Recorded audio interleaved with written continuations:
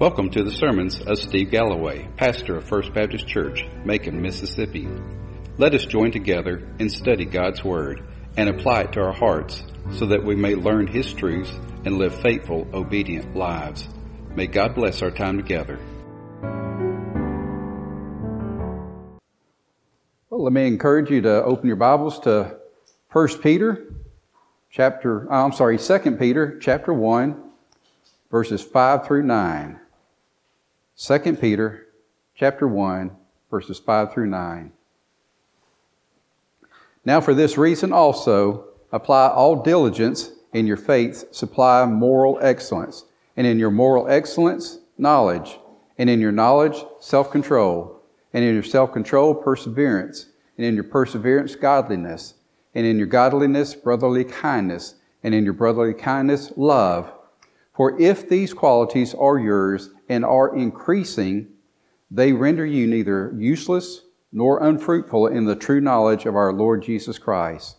For he who lacks these qualities is blind or short-sighted, having forgotten his purification from his former sins.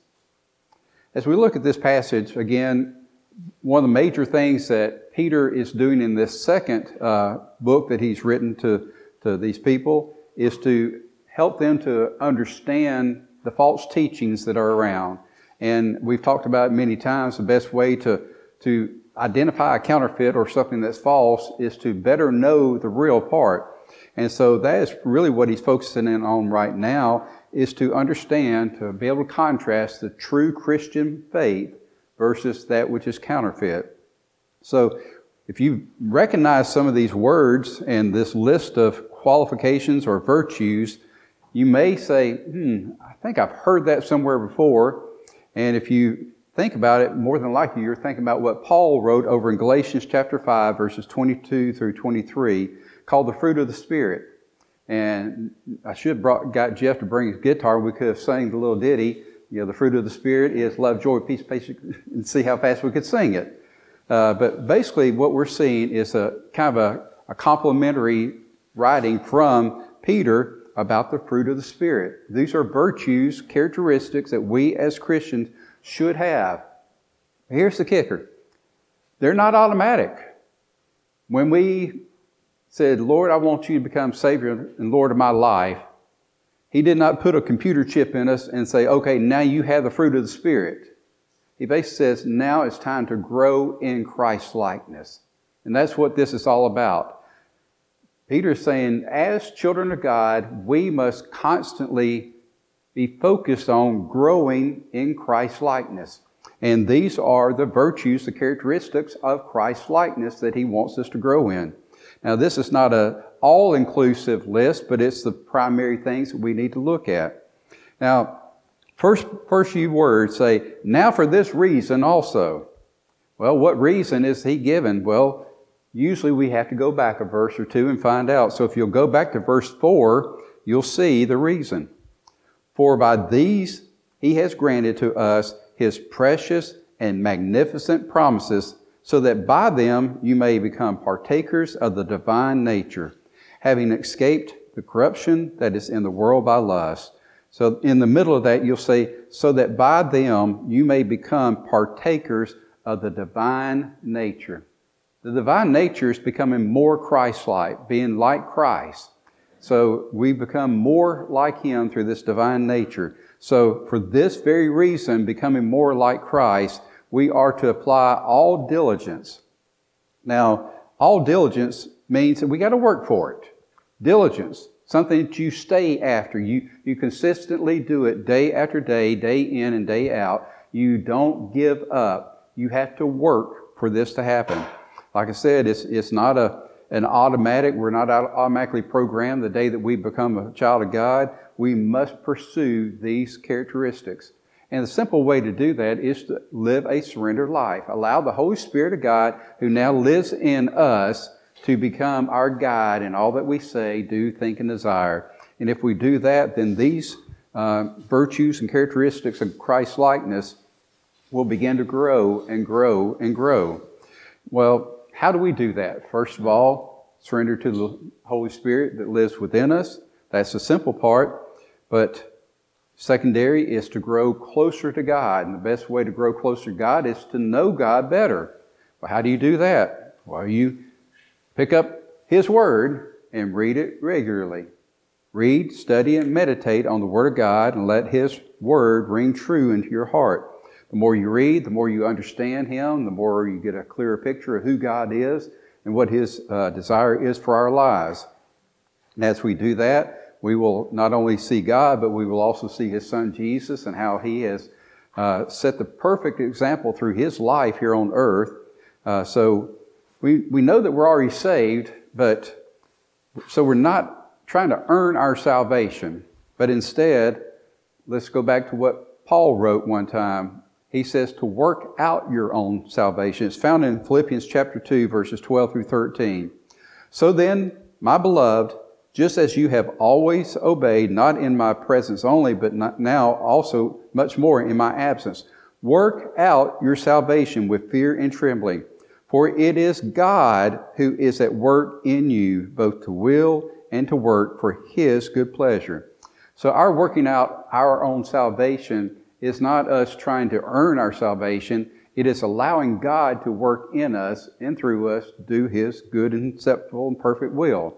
And so that's what Paul is saying. That's pretty much what Peter is saying here as well. To diligently pursue this which is of God. So then he goes on and says, apply all diligence in your faith, supply. Well, how do we supply these virtues and characteristics? It's not by our human efforts. It's by our faith in God. We must exercise our faith so that He is the one working in us. He is the one working through us to produce these fruits. Now you look at these fruits of the Spirit. That's what I'm calling them, because that's basically what Paul said over in Galatians. You say, well, I've known of some people who are pretty perseverant. I've known some people who show brotherly love. They were good guys. They really minister to their neighborhood, their community, their brothers and sisters. So, can't we actually do these in our own strength and ability? Well, in a way, you can become more kind. You can, brotherly kindness. Some people have this natural desire to be perseverant. They just don't give up on something. They grab a bone by the teeth and don't let go. They just keep working until they work it out the way that they think is best. But the situation is, if you are doing it in your own strength and power, then you're basically doing it for your own glory. Look at what I did. But when we do it in God's Spirit, through our faith in Him, we grow in Christ's likeness. And if we grow in Christ's likeness, who gets the honor and the glory? Not us, but God. And so that's the difference between what we can do in our own flesh and our own abilities and what God can do through His Spirit working through us. So when we look at these, make sure you understand they're the fruit of the Spirit, not the fruit of self. This is what God wants to do in us and through us. So it's supplied by faith and not by our own abilities. So we look and we see that God created us in His own image. He made us uniquely different. We are in the image of God.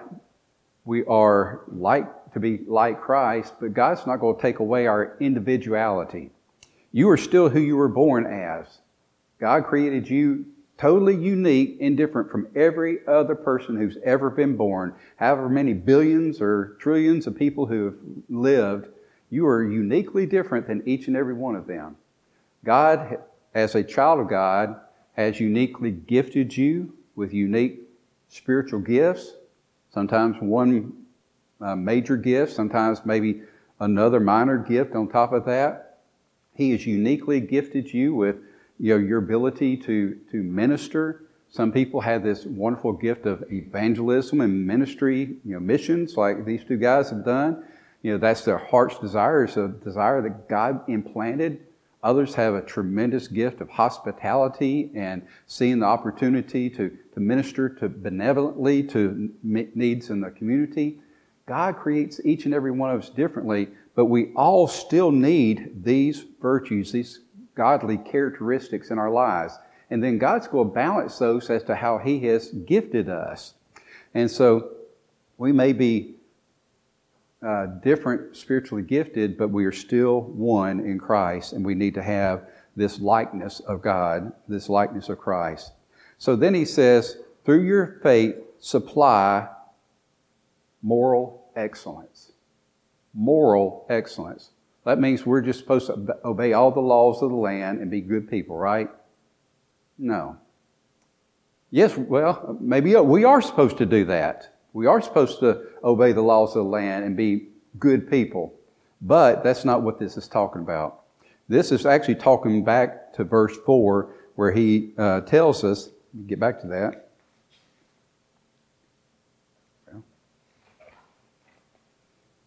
Where he tells us, so that by them you may be partakers of the divine nature. This is divine, not human. So this moral excellence is a divine characteristic, is for us to see this divine nature that God's given us. We are no longer just earthly creations. Basically what God says is that, behold, you have become new. You are a new creature. And behold, old things are now passing away. So we're supposed to be always increasing in this new creation that God's created us, this divine nature. And as we do that, we will gain moral excellence. And that moral excellence is not by the morality of society, it's by God's morals. We've been dealing with those on Sunday morning as Jesus has been talking about basically the Ten Commandments. He's been taking them one by one and saying, he basically said, I did not come to annul the law, I came to fulfill it. And he says, not a single jot or tittle, little mark or smallest letter has ever changed out of the law. And he's talking about the moral law, the Ten Commandments, basically. And so he says, okay, not only are we looking at the letter of the law, but the heart of the law. And so that's the moral excellence, is to say, Lord, I don't want to just be obedient to man's laws. I want to be obedient to your will in my life. So this moral excellence is God's virtues that we saw in the divine nature that He gives us, and something that we don't naturally have within us, and say, Lord, I want this to fill me. I want you to fill me with these virtues, these characteristics that are being mentioned here. So this moral excellence is saying, Lord, I am no longer just a human being. I am now a child of God. I now have your Spirit living in me. I now have your moral excellence, but I'm not where I need to be. And that's that working out your own salvation. That is our diligence of growing in Christ-likeness. How many of y'all have gotten where you're supposed to be? Anybody?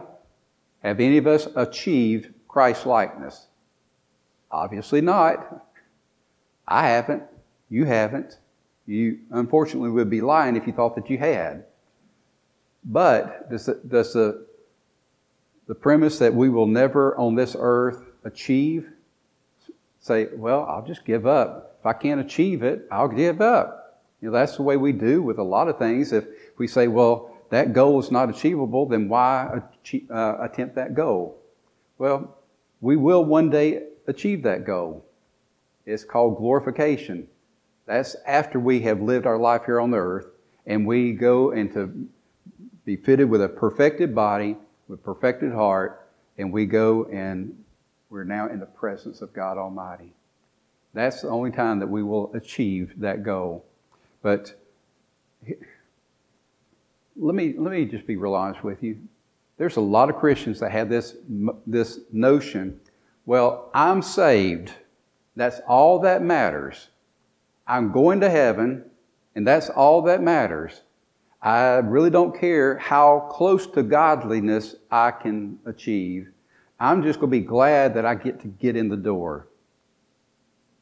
If you really have that mindset, there's a good chance you're not a true child of God in the first place. I'm just going to be real honest with you. Here's the reason.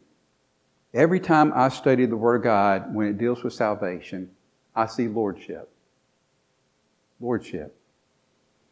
In Romans chapter 10, it says, if thou shalt confess Jesus as Lord. That means that He is no longer just somebody who was nailed on a cross and died for your sins. He is Lord of your life. He has authority and control over us. If He is Lord of your life, then there is no way possible for you to say, okay, Jesus died for my sins, I'm going to heaven, and that's all that matters, because He's not Lord. If He's Lord, then you will have an inner desire to grow and be more like Him every day. So that moral excellence now leads towards knowledge. Well, we've dealt with knowledge before. We've dealt with that on Sunday morning, as a matter of fact. We've dealt with that in 1 and 2 Peter, knowledge. Well, it's not just head knowledge, is it? It's not just... How many of y'all ever just crammed for a test and memorized it just enough to take the test? Then after the test, you just kind of hit the flush button like, who cares if I know this anymore? Well, that's head knowledge, and that's temporary head knowledge. This is intimacy. This is knowing God intimately. That means that we develop a relationship with Him. And so this moral excellence brings an intimate knowledge of God. We gain that intimate knowledge of God not only by reading and studying His Word, but having that quiet time, that intimate time with Him through prayer. And if you're not having an intimate time in prayer with God, where you're speaking to Him as if He's sitting right next to you, actually He's closer than that, He's in you through His Spirit, then you're really not gaining a true intimacy with God. We need to have a balance of reading, studying, meditating on His Word to learn more about Him, how He's worked in history, how He's still working in our lives today, and to build that intimacy by talking to Him intimately. He is our Father. He loves us more than anybody who's ever loved you on the face of this earth. He cares about you. He wants the best for us, and He wants to have this intimate relationship. So the best way to do that is to surrender our hearts, our minds to Him, and develop this intimate time where He is able to speak to us and through us. Well, that knowledge now brings us to self-control. Now, self-control, there's a little bit of a misnomer. Self means that I can do it myself. That's not really what it means. I think the King James uses the word temperance. And I've always kind of looked at it like this. It's really not biblical, so I'm just going to be upfront with you. But have you ever heard about tempered steel? That's where you heat the steel up to glowing, and you pound it, and you bend it over on itself, and you pound it. You keep doing this over and over and over, and it tempers the metal to where it's harder and harder than it was in its original state. Well, that's basically allowing God to heat us up through the trials of life for Him to prove Himself over and over and over again so that our faith grows and grows and grows, so that our self-control is not in us, but it is in the knowledge that God is faithful. So basically, self-control is another virtue or characteristic that God wants us to grow in. And it's no longer giving in to the emotions about what's happening around me. Because it's very easy to get depressed about what's happening in our world today, right? If you tune into any news station, doesn't matter if you think it's liberal or conservative or in between, it is heartbreaking what's happening in our world today. I'm not talking about just Russia and Ukraine. I mean, there's so much going in our world that is totally ungodly. But not only what's happening in our world, but what happens to you and I on a daily basis. You know, families like Emily going through, the heartbreak of every single time that they get good news, seems like bad news happens again. You know, this self-control is, what do we do with all these emotions that bombard us? What do we do when things just seem out of control? Well, I can't do anything about most of the things that happen. You can't either. So how do we deal with all these emotions, this fretfulness, this worrying about what's going on? is simply called surrender. Saying, I may not be able to do anything, but I know who can. I know that my God is faithful. He will never leave me, nor will He forsake me. He is my strength. He is my comforter. He is my all in all. And it is in Him that I trust. So instead of getting angry and frustrated and mentally unstable over the things that happen in our world and happen to us personally, we now have this self-control where we say, God is in control and I trust Him. And that self-control is to surrender our emotions, our feelings to God and say, God, I just trust that whatever the outcome, You're in control and You'll be with me and guide me through it. And so then self-control brings perseverance. Perseverance can also be described as patience. And it's basically the ability to handle the pressures and problems of life. Perseverance is basically saying, okay, life is not going to be easy. It never has been. People who have an easy life basically just don't do anything. They don't allow themselves to be confronted by anything. They're not exposed to the things of the world. I guess they're living a hermit type life or something. That's about the only type of person I would know that doesn't need patience and perseverance. We all need it. Every day we need to be moving forward. And there's always Satan trying to push us back. So the perseverance is saying, God has a plan for my life, and I want to be faithful to God's plan. And so I'm going to keep taking those spiritual steps forward each and every day, even though I face adversity, even when Satan persecutes me, even when things don't go the way that they should. Sometimes the trials that come are actually God testing me. James basically says, count it all joy when you face these trials. Why? Because it helps to grow perseverance. Sometimes God gives us trials so that we will grow more faithful in our godly walk. Saying, Lord, I hit a brick wall today, but I still believe in my heart that this is where You want me to be, so I'm going to persevere. I'm going to keep moving forward unless You show me otherwise. And so this perseverance is with God, all things are possible, and we never need to worry about God not giving us the ability to do what He tells us to do. So like all these virtues, we must exercise them because, let's just be honest, by nature, most of us are lazy. We don't want to persevere. We want the easy way out. We want to find the easiest solution to our problems and not allow ourselves to be confronted. We don't like confrontation. We don't like pain and suffering. We don't like to be persecuted. So if we can avoid those things, that's the way our human nature wants us to go. But as a child of God, God says life is not going to be easy. It never has been for a child of God. It won't be for you. So you need to practice perseverance. Stay the course no matter what. So then perseverance brings godliness.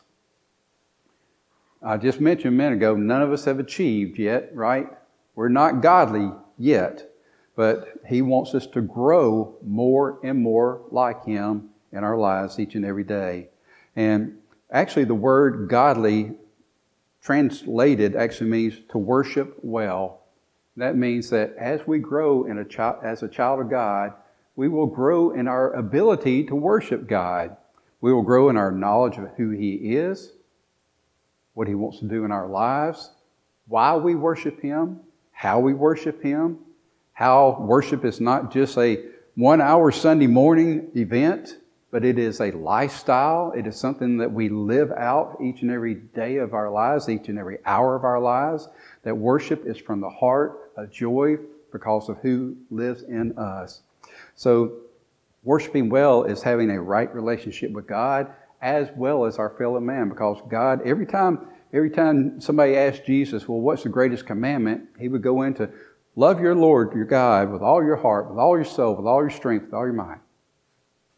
And love your neighbor as yourself. He always added that. Did you notice? He never said, just focus on God and leave the world alone. Don't worry about anybody else. Just focus on God. He says, love God with everything that's in your being and love your brothers. Love your fellow man. Love your neighbors as yourself. And folks, don't be foolish. Remember the guy who said, well, Lord, who's my neighbor? Thinking, well, it's just people who are just like me, other believers. No. Jesus said, no. Even your worst enemy is your neighbor. Remember, he gave the illustration of the Good Samaritan. The man who would have hated him, he went and ministered to. So, to persevere bringing godliness, godliness means to worship well, to have a right relationship with God as well as our fellow man, to do what is right in God's eyes, to do what is right and holy, regardless of what society says. So godliness now brings us to brotherly kindness, and we've already kind of touched on that through that. The only way that we can truly show brotherly kindness is if we have a right relationship with God. Because just like I shared, the greatest commandment is to love the Lord your God with all that you have, and then to love your neighbor as yourself, and that's your brotherly kindness. Brotherly kindness is basically seeing each other as created in God's image. No matter if somebody's good or bad in your viewpoint, they are still your brother, your sister, and we are to love them. Love them with the same love that God has given us. And that brotherly kindness leads us to that word, love. A love here is the agape love. It is God's unconditional love, the same love that He showed to us when Jesus died on the cross to save us from our sins. This unconditional love is not only for us to love God with, which is easy because He first loved us, but to love our neighbors as well as our enemies. See, this sacrificial love is willing to love even when it's inconvenient and costly for us to do so. The Good Samaritan loved his neighbor, his enemy, even when it cost him to do so. He had to take time out of his trip to bandage the man's wounds, to carry him to an inn, and then it cost him to pay whatever it cost for that innkeeper to keep the bandages fresh and to take care of him and feed him until he came back. That's inconvenient. That's costly. And the guy who he did this for probably would have spit on him if he had a chance, because he hated Samaritans. Now, that's called unconditional love. And that's what God wants us to practice. It's easy to love the people in this room, isn't it? Because we're all in the same boat. We're children of God. We're part of the family that makes up this local church. It's easy for us to show brotherly love to each other because we are like-minded, like-spirited. But agape love is loving others in spite of our differences. Think about that. Brotherly love is loving people who are like you. Agape love is loving people in spite of them not being like you. Which is easier? Obviously, brotherly love of the fellowship of Christ. Agape love is still what God is commanding. And it's at the end, which means that you kind of need to start mastering the others so that it will build to being able to experience agape love towards others. Now, he puts an if statement here. Look at verse 8. For if these qualities are yours and are increasing, then they render you neither useless nor unfruitful in the true knowledge of your Lord Jesus Christ. If. In other words, you may be a child of God, you may have given your life to Christ at some point in your life, but doesn't mean that you automatically have these qualifications, these characteristics in your life. But if you do have these qualities in your life, then God says you are not rendered useless. You're not rendered unfruitful. I don't know why Peter used the negative. I would have chosen to use a positive. I would have said, if these qualities are yours and are increasing, then you are useful to God and you are fruitful to God because you have knowledge in the Lord Jesus Christ. Personally, I think saying things in the positive is better than the negative. I don't know why it's spoken that way, but there's probably a reason. But we need these qualifications, these qualities, these virtues in our lives. So we need to exercise them each and every day so that we will become more fruitful, more useful in our knowledge of Jesus Christ. And notice that other part, if you have these qualities and are increasing, that means that God expects these to increase as we mature in age and in spirit. Every day we should become more and more Christ-like. These virtues should grow in our lives. And as they grow, then we will be more useful and more fruitful for God. And notice where the source is, in the knowledge of our Lord Jesus Christ. You can't really exercise these spiritual fruits unless you have a true knowledge of Jesus Christ. You got to know Him as Savior and Lord. You got to know Him as an intimate part of you through His Spirit living in us. And so we need to see Him who gives us His divine nature, which we saw back in verse 4. He is the one who gives us His Spirit that we receive at salvation. He is the one who enables us to have these spiritual Christian values and virtues. And so as we worship Him, may we strive to grow more and more like Him. And then verse 9 is the warning. For he who lacks these qualities is blind or short-sighted, having forgotten his purification from his former sins. The way Peter states this, he states it that you can be a Christian and not experience these virtues. But if you are a Christian and you lack these qualities, then it's like you're blind. You're short-sighted. It's like, well, I remember back when I was 9 years old and I walked down an aisle and I shook the pastor's hand and I said, I want to give my life to Christ. And he took me and he baptized me and I became a member of the church. It's almost like you've forgotten that. It's not really important to you. If that's not important to you, then are you truly a child of God? So Peter's not saying you're not saved, but he's kind of pointing the question. Maybe you need to examine your relationship with God in the first place. Because you're not, you're not even remembering your day of salvation. You're not remembering that day that Jesus came in and purified your heart from sin. You're not remembering what God intends for you to be. He loves you. He wants you to grow in Christ's likeness. He's giving you a list of virtues that are... He's giving you a list of virtues that He wants us to grow in. Do you think God's serious about these? God doesn't waste His breath. When He inspired Peter to write this, and also inspired Paul to write almost the exact same thing over in Galatians, especially any time that things are repeated in the Bible, they're very important to God. And so I see these as very important. And then you got to go back to why they're there in the first place. Why is Peter writing these things in the kind of introduction part of 2 Peter? Remember, the purpose of 2 Peter is for us to identify and overcome false teachers. Well, the only way that we can be prepared to identify and overcome false teaching is to be in a relationship with God where He, through His Spirit, will enable us to do that. The only way we can do that is to grow closer to God each and every day, to grow in these Christ-like virtues and characteristics. And so, I'm not saying you need to get you a chart and write all these down here and say, okay, I moved up a step of the ladder today in this one. I need to work on this one tomorrow. I'm not saying you need to do that.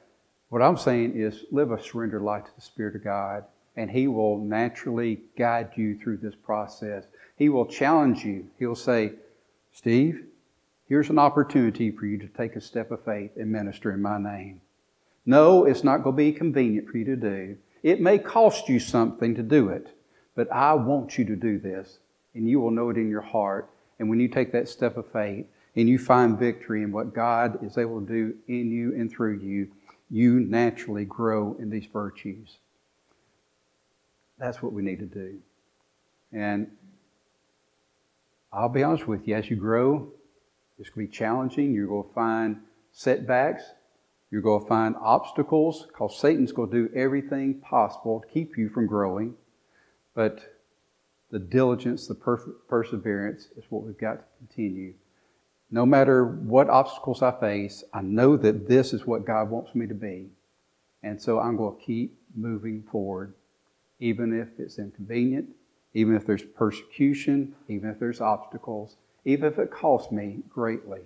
I'm going to keep faithing God and taking those steps of faith every day. And as we do, we become more Christ-like. We grow closer to God, and He blesses us in ways that we can only imagine. We haven't arrived yet, have we? We haven't achieved the goal. We never will until we leave this earth and go to be with the Lord, and He glorifies us. But I would rather enter into heaven closer to the goal than further away. Something that we always fail to remember is that even we as children of God will be judged by our Lord. We won't be judged according to our sins, because they will have been forgiven. They've been wiped away. They're no longer on the slate. But we will be judged by our works, by how we faithfully fulfilled God's calling on our life. He just gave us a list of works, of things to do, ways to grow closer to Him. So I'd much rather walk into heaven, or enter however, I don't guess you walk in. I don't know how you get there. I know how you get there. I just don't know, yeah, there you go. I'd rather go into heaven closer to God than further away. I don't want there to be smoke, the smell of smoke on me. Like, I just made it. We need to love God enough to live for Him every day, and love Him enough to grow in His love for us. Well, let's close with prayer then. Lord, thank you again for our time together. And Lord, your word always challenges us with, where are we spiritually today? Where should we be spiritually? And how do we get there? Lord, it's a step of faith each and every day, allowing your Spirit to be in control of who we are and how we live. And as we do that, Lord, we will grow more Christ-like. We will grow in these godly virtues. May we be found faithful in doing that each day. Lord, continue to be with the needs that we've shared here today, and continue to guide us. Help us to apply these words to our lives as we leave this place. Help us to accept the calling upon our lives to do whatever it is that you desire. In Jesus' name we pray. Amen.